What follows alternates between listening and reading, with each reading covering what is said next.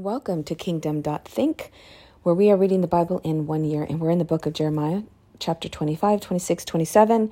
And remember, the purpose of Kingdom.Think is to get in the habit of reading the Bible and let the Bible's stories, messages, speak to your spirit and your soul, and just aliven your spirit. However, we're in the book of Jeremiah, so you might think, well, we're talking about history, or, well, it's just kind of like doom and gloom all the way through, all the horrible things that are going to happen to the people, to the Israelites before they get exiled to Babylon. It's not very encouraging. Is that actually waking up our spirit? So that's where you want to trust that this Bible is a living, breathing, spiritual text. So even though you're reading a historical story, or a prophetic message from Jeremiah, it's going to it's going to speak to your spirit. And the beautiful thing about reading Jeremiah and the book of Isaiah is it's God's words.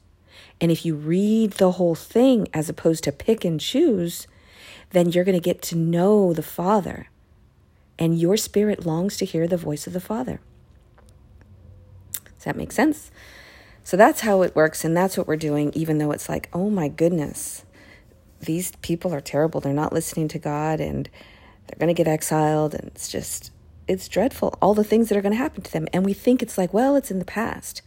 But your spirit is going to get exactly what it needs for today. You might be reading something about, like the previous chapter 24, about the 2 baskets of figs, and your spirit might feel something.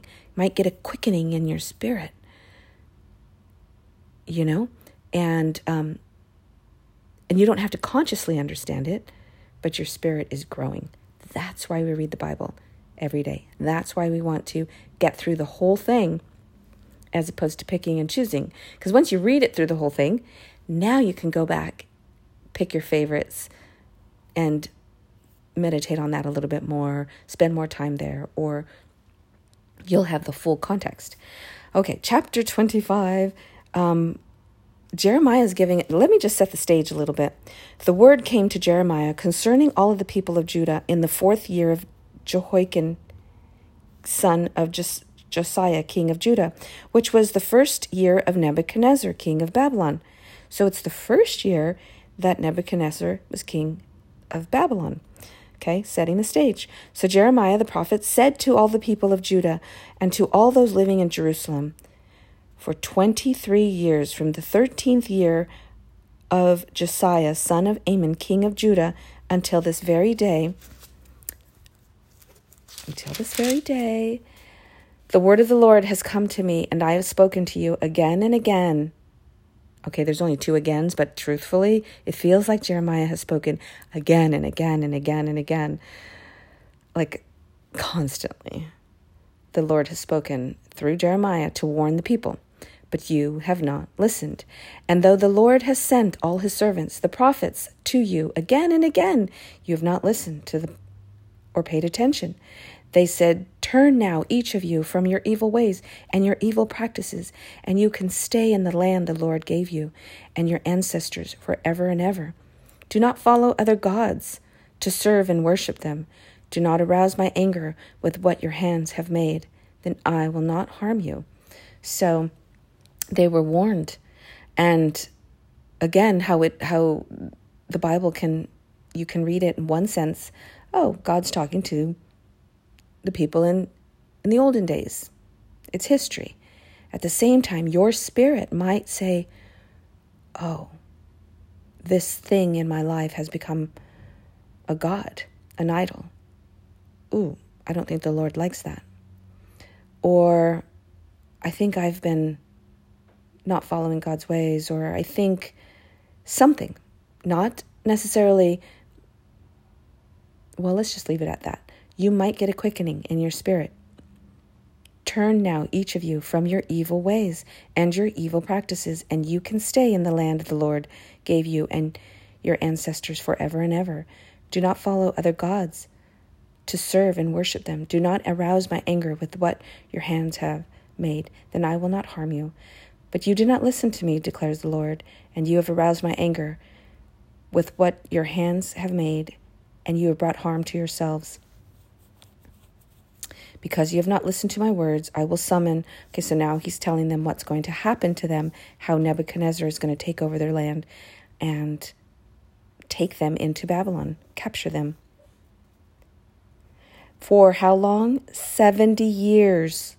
They will be exiled for 70 years, 70. But when the 70 years are fulfilled, I will punish the king of Babylon. So then, isn't that crazy? But it's going to happen. And then he's going to punish, I guess, King Nebuchadnezzar. But for 70 years, they're going to be in captivity. So then the next part of this chapter talks about the cup of God's wrath and I don't know if it's a literal cup. I don't know what it means here. I guess I could go in deeper and dig what it's referring to. Maybe some of you already know. Talking about the cup of God's wrath going to all the kings of all the earth. And they will drink of this cup. Again, I don't know if it's a literal cup or a message cup. Maybe the message that Jeremiah is bringing is the cup that they have to swallow, drink. The Lord will roar from on high. He will thunder from his holy dwelling and roar mighty against his land. He will shout like those who tread the grapes, shout against all who live on the earth. The tumult will resound to the ends of the earth, for the Lord will bring charges against the nations. He will bring judgment on all mankind and put the wicked to the sword. Interesting. All mankind.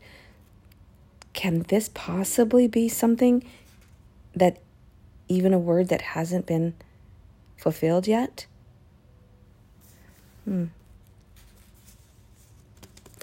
Moving down. Okay, let's move on to chapter 26. Okay, so can you imagine, and the reason I wanted to set the stage, can you imagine they're peaceful. They've been living la la land in their luxury, in their comforts, and doing their lying, evil, prophetic ways and living out their life. And you have this guy coming along with the doom and gloom. Like, can you imagine some minister comes along and says, you have to stop listening to the music you're listening to, or you have to stop watching whatever you watch on the internet. It's evil.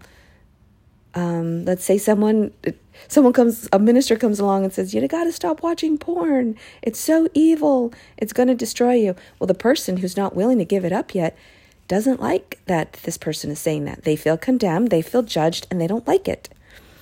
So what do? They want to banish the person who's giving the message. Whether the message is true or not, they want to get rid of the person who's giving the message. They don't like it. Of course they don't like it. People who are doing evil and don't want to give it up, don't want to hear truth. So what do they want to do? Get rid of Jeremiah. They said he needs to be put to death with this message of destruction. So they captured Jeremiah. And Jeremiah says, do whatever you want. The Lord has given me this word. I think this is the second time he was captured. The first time he was freaked out, caught off guard. He was younger, I'm assuming, and got a little irritated with God. Like, how could you let that happen to me? Little ego hurt. But this time, he's lived more. He's seen more of God's hand. He has a better relationship with the Lord. He understands more. He's matured in his, this is my interpretation. This is how I see it. This particular captivity, he seems a lot more mature. So he says, as for me, I am in your hands. Do with me whatever you think is good and right.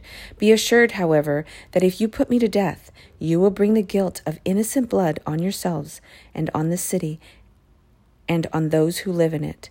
For in truth, the Lord has sent me to speak to you all these words in your hearing. So the officials who were doing evil weren't willing to give up their evil, said, well, if there's any little bit of truth to what he's saying, it's best if we don't kill him. And that's why they let him free. They didn't change their ways, but they didn't want the consequences of killing somebody who God was really speaking through, just in case. So then moving down to chapter 27, early in the reign of Zedekiah, son of Josiah, king of Judah, the word came to Jeremiah from the Lord. This is what the Lord said to me. Make a yoke out of straps and crossbars, put it on your neck. Then send a word to the king of Edom. Okay, so he's going to list all the different kings from all the different areas. Tell this to your master. With my great power and outstretched arms, I made the earth and its people and the animals that are in it. And I give it to anyone I please. Now I will give all your countries into the hands of my servant Nebuchadnezzar, king of Babylon. What? What do you mean it's his servant? God uses who he uses as he pleases to fulfill what he needs done. So at this point, Nebuchadnezzar, not that Nebuchadnezzar is a good guy, but God is using him. So he is his servant. I will make even the wild animals subject to him. All nations will serve him and his son and his grandsons until the time for his land comes. His land comes. Then many nations and great kings will be subjugate him.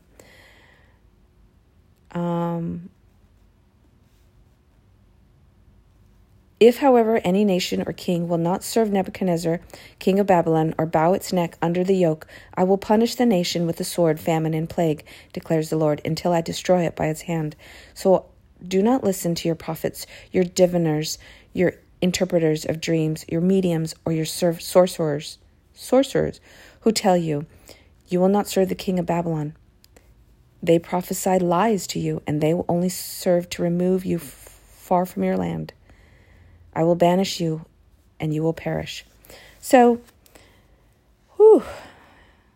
truth is coming out of Jeremiah. And he's saying it in many different ways. God is using many different metaphors, examples, stories to illustrate truth and to encourage the people to turn from their evil ways. Otherwise, this is going to happen. But they never did. They never did. From all over the earth, all the different kings, they didn't listen. Wow. So I don't know. I think that my spirit is being quickened right now. And it's not my logic brain. It's my spirit absorbing what I'm reading. That's the experience when you're reading the Bible. Okay, my friends, that was chapters 25, 26, and 27 of Jeremiah. Go back and read and let your spirit bathe over the words and get exactly what it needs.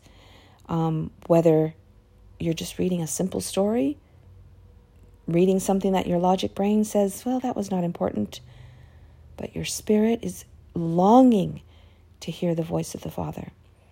And in this book, he's speaking. Wow. Okay. Wow. Okay, my friends. I shall see you soon. That was, I don't know, something in my spirit is just pondering. Okay, that was chapter 25, 26, 27. Have a great day, and I shall see you soon.